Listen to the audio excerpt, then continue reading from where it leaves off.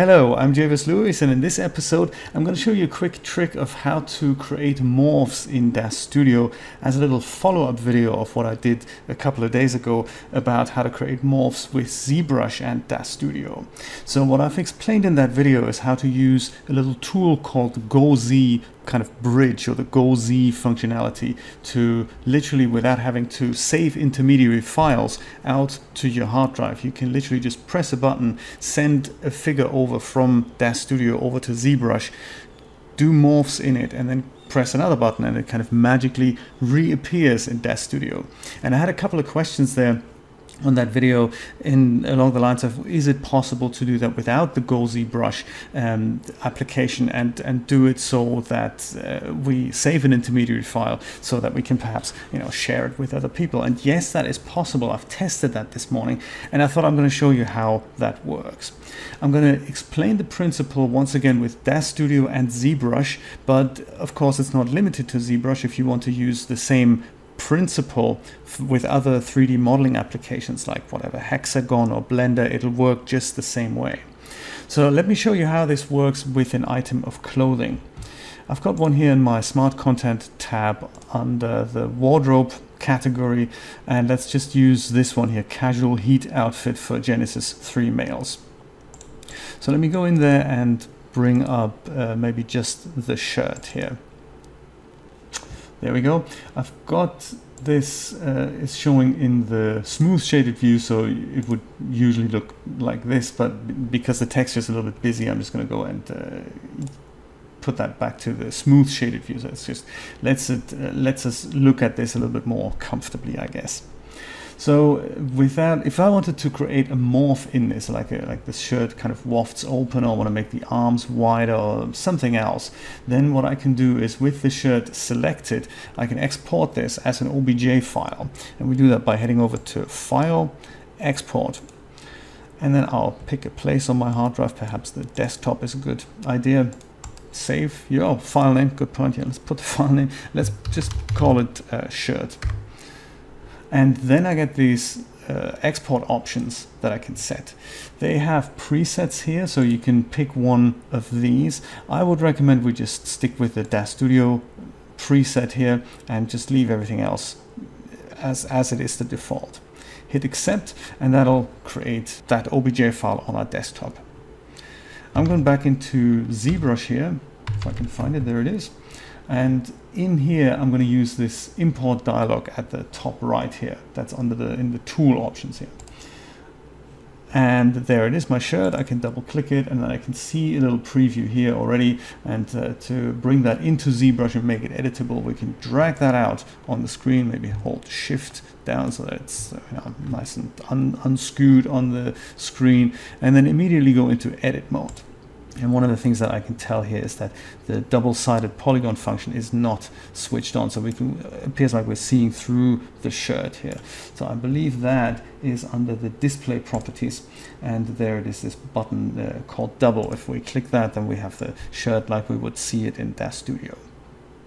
Now here's the thing that I suck at, sadly. I thought I'd just warn you about that. In order to create a morph for the shirt to waft open, I guess I could use the standard brush. I'm sure there's other ways that I can create a much better morph, but that is the only way I know how to do this here.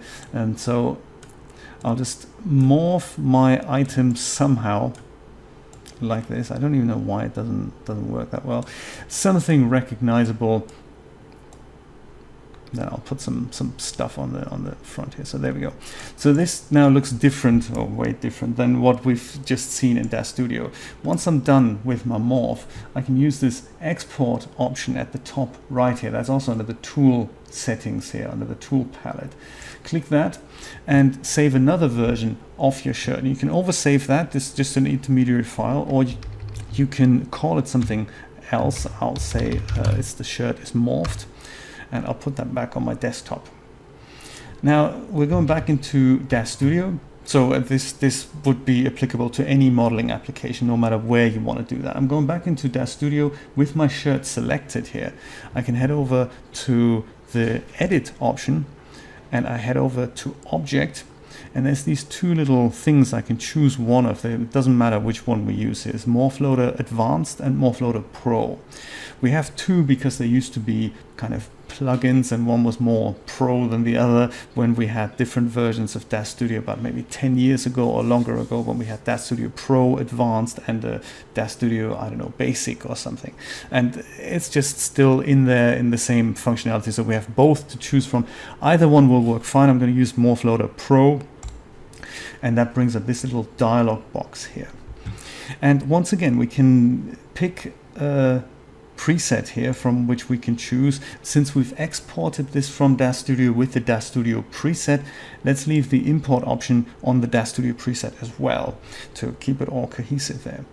Now this is where it gets a little bit complicated. There's several options here. This is the button that we need to click, which says choose morph files, and that'll be an OBJ file that we can bring in that will create a morph on the item of clothing or on the 3D object that we've got in DAZ Studio right now.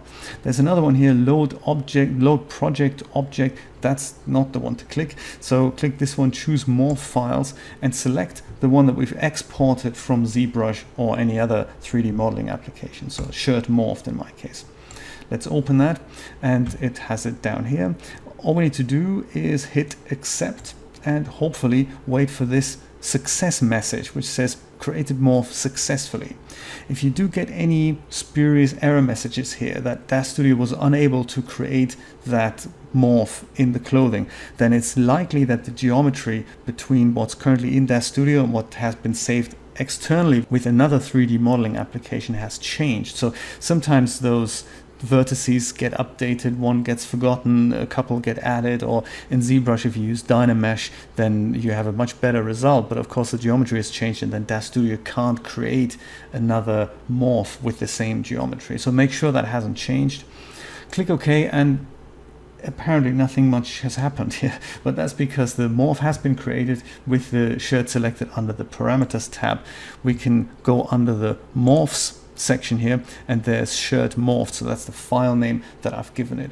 That is also changeable in the import dialog there in the Morphloader Pro. Have a look into that. It's possible to rename that morph and put it into a certain place. So if you're creating several morphs this way, then that's a good way of making sure they end up in the correct categories. And then if I crank that slider up, then you can see I've got the same terrible morph that I've just created in ZBrush. So that is how that works, and that's how you can use ZBrush or any other 3D modeling application to create morphs in an external application and bring them into an item of clothing or a figure in DAZ Studio. That was it for today. I hope that was helpful for Roger and for MHLI. I still don't know how to pronounce your name, by the way. But yeah, that is how you do it. If you have any other questions, then please don't hesitate to put them down in the comments. And don't forget to join me next Friday, 10 a.m. Eastern Standard Time for another DAZ Studio Live session. I'm not sure what I'm going to cover, but if you have any ideas, please let me know. My friends, take very good care of yourself and have a wonderful week. Bye-bye.